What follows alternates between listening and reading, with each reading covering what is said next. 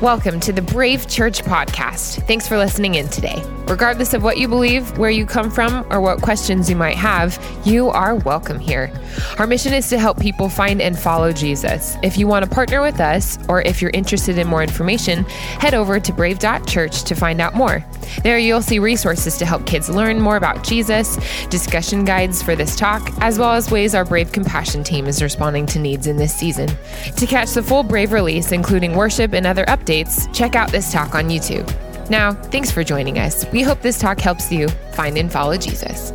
Last weekend, we started our series in the book of Jonah. Jonah was called to preach in the great city of Nineveh, but he refused to go. He fled from God. God sent a storm to reclaim him, and then the sailors threw Jonah overboard out into the ocean.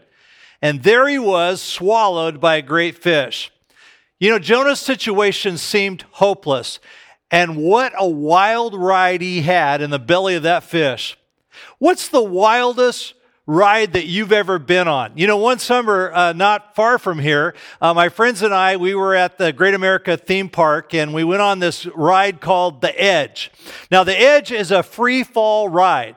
4 people at a time are seated, and you're taking up this tall, kind of open elevator shaft, and then your chairs are eased out, and you're suspended in thin air, when suddenly, without warning, you're dropped in a free fall. You drop 60 feet in less than 2 seconds. Have you ever been on a ride and thought, I hope this thing doesn't break down on me? Because that's what I was thinking. My friends and I go up the elevator about 70 feet in the air. Our seats from which we were dangling from ease out over the edge, and suddenly we're dropped. It was all good until about 50 feet into the free fall, when the ride malfunctions and we're stuck, suspended in the air, with another row of 4 people dangling up above us. We could see their feet.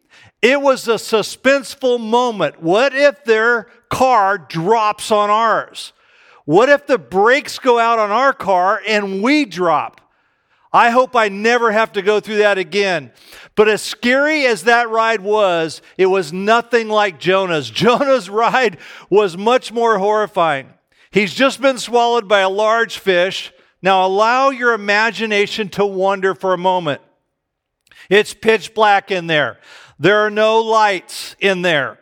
There is something extra frightening about being in a pitch black place. Jonah probably felt claustrophobic. He had to be disoriented and wondering, where am I? And if he was in a large fish, it would have been cold, because a fish's body temperature is the same as the water. If he was in a whale, it would have been warm. I've never been swallowed by either. I know these things because I read. There would have been the sloshing of gastric juices washing over his face as it burned his eyes and his ears and his nose. There was this rank smell of undigested food all around him. There was no air-conditioned submarine ride at Disneyland. Every time that fish would turn and dive, there was no warning. As the fish started down, it was like a roller coaster, down and then up again and then side by side. He would have undoubtedly become nauseated. This was a hellish experience. He's trapped, and no one's looking for him. How did Jonah, in this condition of complete despair, find his way out? Let's pick up reading in Jonah chapter 2, verse 1. From inside the fish, Jonah prayed to the Lord his God. He said, in my distress, I called to the Lord, and he answered me. From deep in the realm of the dead, I called for help, and you listened to my cry. You hurled me into the depths, into the very heart of the seas, and the currents swirled about me, and all of your waves and breakers swept over me. I said, I have been banished from your sight, yet I will look again toward your holy temple. The engulfing waters threatened me. The deep surrounded me. Seaweed was wrapped around my head. To the roots of the mountains I sank deep. The earth beneath barred me in forever. But you, O Lord, my God, you brought my life up from the pit. When my life was ebbing away, I remembered you, Lord, and my prayer rose to you, to your holy temple. Those who cling to worthless idols turn away from God's love for them. But I, with shouts of grateful praise, will sacrifice to you. What I have vowed, I will make good. I will say, salvation comes from the Lord. And the Lord commanded the fish, and it vomited Jonah out onto dry land. Think about this. He's in there for 3 days and nights before he prays. Jonah not only ran from God in disobedience, but he was so upset, he refused to pray for 3 days and 3 nights. Have you ever been so hurt, so offended, so bitter at God that you said, I'm not talking to God anymore? Ever been there? Sometimes it's the big things, and sometimes it's the little things in life that make us so frustrated that we think, why even bother to pray? That's clearly how Jonah felt. Jonah was a prophet, a person who could hear God so clearly, and yet was so exasperated, so discouraged that he thought, why even bother? Maybe none of us would say it out loud, but I think all of us have had this thought, hey God, can I get a little help down here? Look at verse 2. He said, I cried out to the Lord in my great trouble, and he answered me. I called to you from the world of the dead, and the Lord, you heard me. Jonah says, I call to you from the world of the dead. Tell me that? It doesn't sound like a hopeless place. Other translations use the word Sheol or hell. It means a place completely separated from God. Let's be honest, no one says this, but who needs a God who doesn't do what I want, when I want, the way I want? I mean, that's where most of us start in our relationship with God. I'm okay with God as long as he agrees with me, as long as he does what I want him to do when I need him to do it. Jonah was so angry, he endured 3 nights of misery before praying. It says in verse 5, he says, the gulfing waters threatened me and the deep surrounded me. Seaweed was wrapped all around my head. To the roots of the mountains I sank down. The earth beneath barred me in forever. When you listen to that, you think, this is what it looks like to know you're drowning. To be dying and to be very far away from the place where you need to be. The terror of being underwater is vivid, and yet Jonah is representing something we've all experienced, a spiritual condition of being at our bottom, a condition of feeling buried in the deep. Some of you are in this situation right now. You're feeling buried while being so far away from what you aspire to or where you need to be. And it seems like there's no way I can get out of this place that I'm in. I don't know your particular situation, but you do. Jonah was in a hopeless state. And yet before our very eyes, we will see Jonah begin to rise and defy gravity. Because no matter what you're going through, there is always hope. Verse 6, but you, Lord my God, brought my life up from the pit. When my life was ebbing away, I remembered you, Lord, and my prayer rose to you. There's this hope that cries out of him from his deepest place of pain. And he shouts his praise in verse 9. But I, with shouts of grateful praise, will sacrifice to you. What I have vowed, I will make good. I will say, salvation comes from the Lord. How could that happen? How does that happen? How does a person come back from the depths of pain? How does one turn their discouragement into shouts of grateful praise? How do you defy all that is trying to pull you down under right now? I want you to hear these words. There is always hope. When hope began to rise in Jonah, his emotions and his view of his situation began to change. Hope changes everything. This week I was praying about my own needs and my own struggles that I'm going through right now, and I was asking God, can I get there? Can I overcome my fear? Can I hope again? And I read a post from a friend of mine that read, it never occurred to David to measure himself. He measured Goliath and he measured God. That's what gave David the hope and the faith to show up and to face his Goliath. You know, the great thing about hope is it can come even in the darkest places of our lives. Here's what you need to know about hope. Hope is not like having a talent someone else has, but you don't. It's not like, I wish I could have hope like they do. Gosh, they just have all that hope. I so admire them. Hope isn't some mystical thing that's outside of your reach. Hope and hopelessness are caused by what I believe the most. Hope isn't like they were born with all that athletic ability and I wasn't, I'm just not athletic, or they have musical talent and I don't. No, hope and hopelessness are caused by what I believe. Hope is a belief that no matter what happens in my life, that God will work through all things for my good. Jonah began to experience hope when he began to shout out grateful praises to God.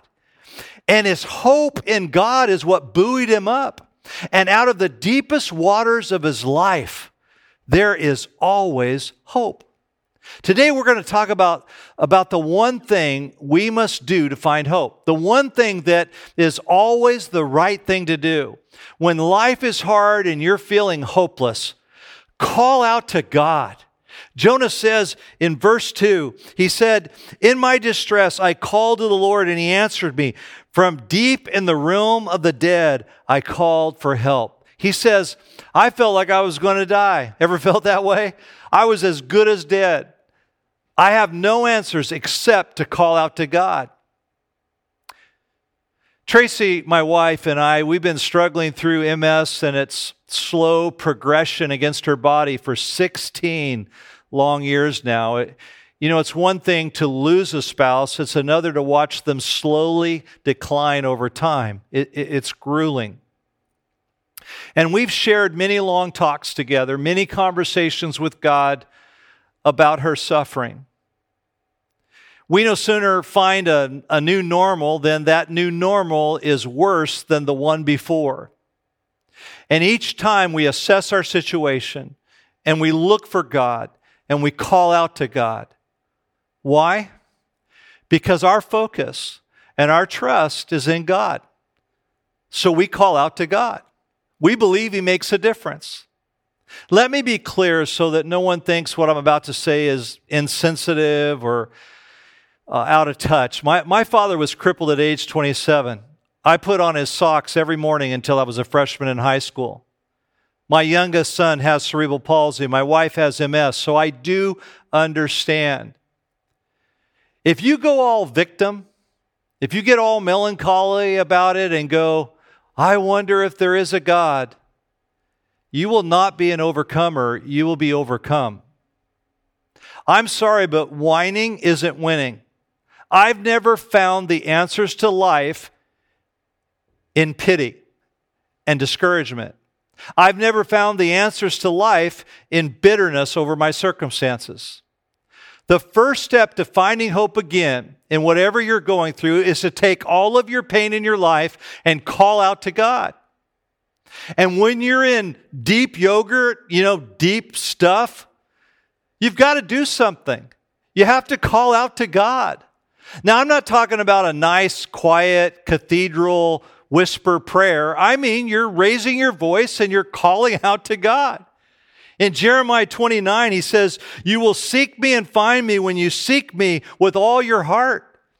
Hebrews says, anyone who wants to come to Him must believe that God exists and that He rewards those who sincerely seek Him.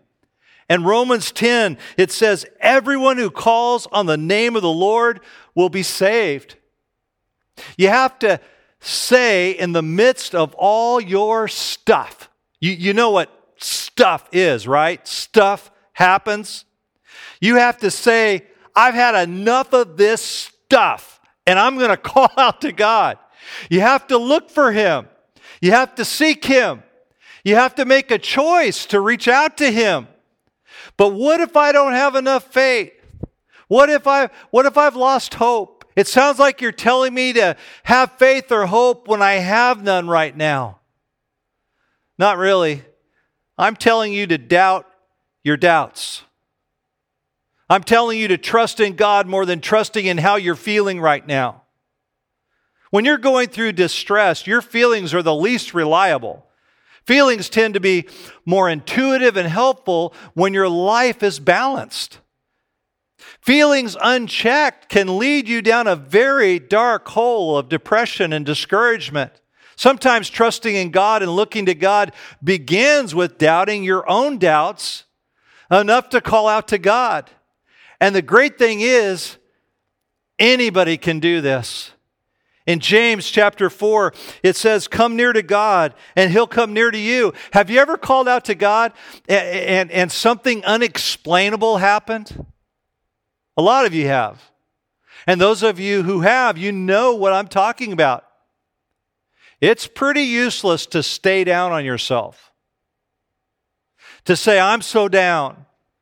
I wish I could believe in God more, but I just don't know if God is real, so I guess I'll just drown down here in my circumstances. If you're waiting for a lightning bolt, you may miss what God has already sent to you. There was once a man who lived in a 2-story house, and the house was near a river, and unfortunately the river began to flood. Well, as the river rose, warnings were being sent out via emergency text alerts, the radio, TV. Large jeeps were driving through the area to evacuate people. And as a jeep drove by this man's house, he was told, sir, you're in danger. Your life is at stake. You must evacuate. Get in the jeep. No, the man replied from his doorstep, I'll be okay. God will take care of me. Well, the water continued to rise, and soon the man was on the 2nd floor of his house, and a boat was going through the area, arrived at the man's house. Rescuers made every effort to convince the man to take action so that his life would be saved. Sir, you are in danger. Your life is at stake. You will drown in this flood. He says, no worries. Everything will be okay. God will take care of me. The flood continued to rise. The man went to the roof to avoid the rising water. A helicopter pilot sees him on the top of the roof, hovers above the man, using a megaphone. The pilot tries to convince the man to grab a hold of the rope ladder, which was dangling above his head. Sir, you're in danger. The flood is still rising. You will drown if you don't grab the rope ladder. Let us help you. No, he says, I'll be fine. God will take care of me. The floodwaters rise and overwhelm the man, and he drowns. He's at the pearly gates, and the man says to God, you didn't take care of me, God. You weren't there for me. You let me die. Where were you when I needed you most? To which God replies, I sent you a jeep. I sent you a boat. I sent you a helicopter. What more could I have done? God is with us, but we have to see Him in what He sends to us. When you call out to God, I believe the universe shifts to make room for God's answer to our prayers. You can find God in your suffering. You know, Jonah is a lot like us and a lot like Job. Remember the story of Job? When you read the book of Job, you'll see chapter after chapter of Job ranting and raving and cursing the day that he was born and questioning God's wisdom and His power because of all the pain that he was in. But when you get to the end of the book, after Job has let all that out, God commends Job for his faith. What?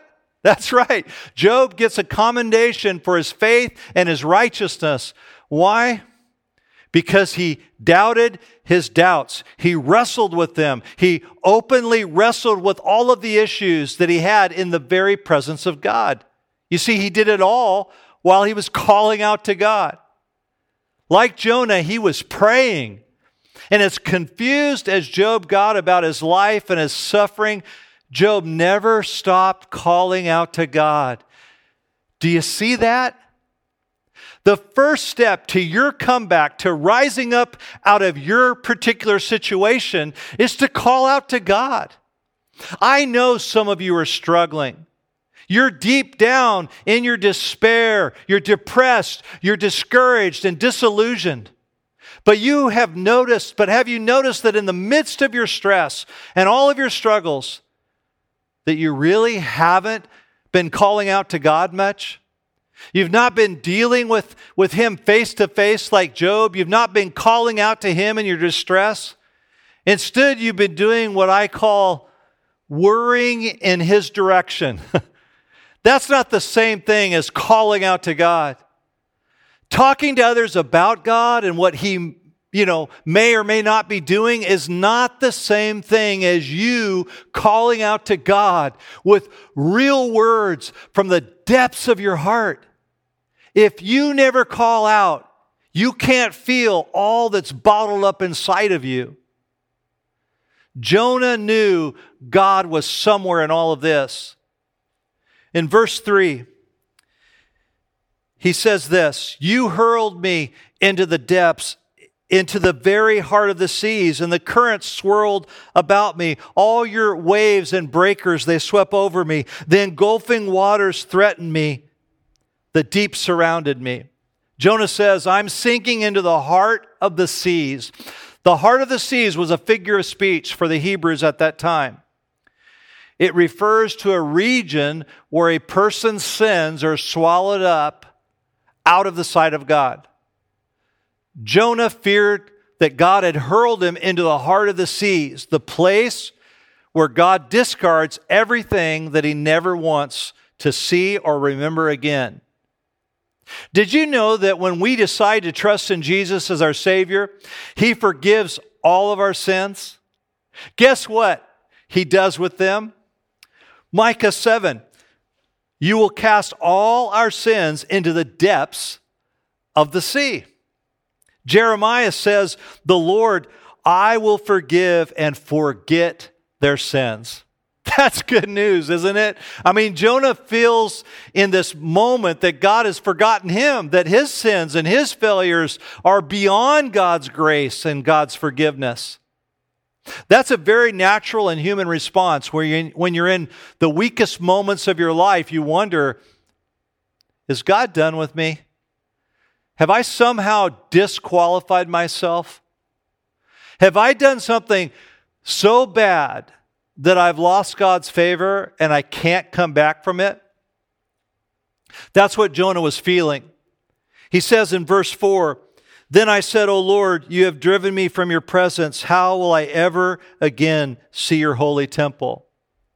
You know, often when we feel the depths of our own struggles, we feel abandoned by God. It's true. Do you ever just wonder where God's at? Maybe you want to go to the temple and look for Him. Like in the movies, you know that moment when the main character in the movie finds this large old downtown cathedral, goes in among the rows of all those wooden pews and sits down there troubled and downcast, and they're uncertain about their future and what to do. Jonah says, I long to go into your temple, into your presence again. I remember times in my own life when I didn't feel close to God. But when I was in the church and I was in the gathering, I went there expecting to find Him. There's something about that. I wanted to return to God. You can return to God. Yes, God is speaking to you. It's time to return to Him. There is always hope. There is always hope because of the gospel of Jesus Christ. The belly of the fish also represents the worst of this dark world that's filled with sin, the sins that stifle and smother all of our lives. Sin leaves us miserable and sick in a dark place of despair. We're filled with hopelessness and hurt and pain. And for some, this leads us to wonder, is God really with me? Jesus went to the belly of the fish so that none of us would ever need to be trapped in that kind of darkness again. He says in Matthew chapter 12, "For as Jonah was 3 days and 3 nights in the belly of a huge fish, so the Son of Man will be 3 days and 3 nights in the heart of the earth." Jesus went to the darkest place. He visited death for us that we could experience eternal life. Sometimes I think the messaging of the true gospel has gotten lost He really does forgive you. We think the goal of Christians is to somehow get rid of all of our pain and all of our suffering by following Jesus so well, being so perfect, that we get God's unique blessings and favor and we have no more struggles. So as a Christian, it's said directly or indirectly, you're not supposed to get depressed. You're not supposed to have financial problems. You're not supposed to get sick and die. We want heaven on earth, but that isn't reality. Paul said our hope is not in this life. Jesus said that in this life you will have tribulation, but take heart, I've overcome this world of sin. Our hopelessness brings us to God when we call out to Him. Our hopelessness, it humbles us. Our hopelessness allows God to remind us that with Him there's always hope. Whatever your circumstance, there is always hope. Salvation comes from the Lord. Let your needs bring you to God. Let your needs humble you. Let your needs cause you to pray. I want to pray with you, and for those of you that have never entrusted your life to the Lord Jesus Christ as your Lord and Savior, I want to encourage you to do that. For those of you that are going through difficult times in your life right now, I want to pray with you too. Father in heaven, God, you see my life. You see my sins. You see my failures. And Lord, I want my sins cast into the seas. I want them forgotten. I want them to be remembered no more. And so I trust in what you did. 3 days in death in a tomb, but then you were resurrected. And you brought to us the free gift of eternal life, forgiveness of all of our sins. So Lord, I ask you to come into my heart and be my Lord and Savior. Father, I pray for those that are so struggling that they're muted in their prayer life. There's a disconnect in their prayer life right now, and they just need to open up. They need to call out to you. They need to share their feelings and their heart with you, Lord God. You are a loving Father. You are Emmanuel, God, who is with us. And I pray for those that are listening and watching that they will experience firsthand your presence. In Jesus' name, amen. Thanks for joining us for the Brave Church podcast. If this ministry is impacting you, please consider giving to support what God is doing through our church. For questions or to get connected, please visit brave.church. We'll see you next week.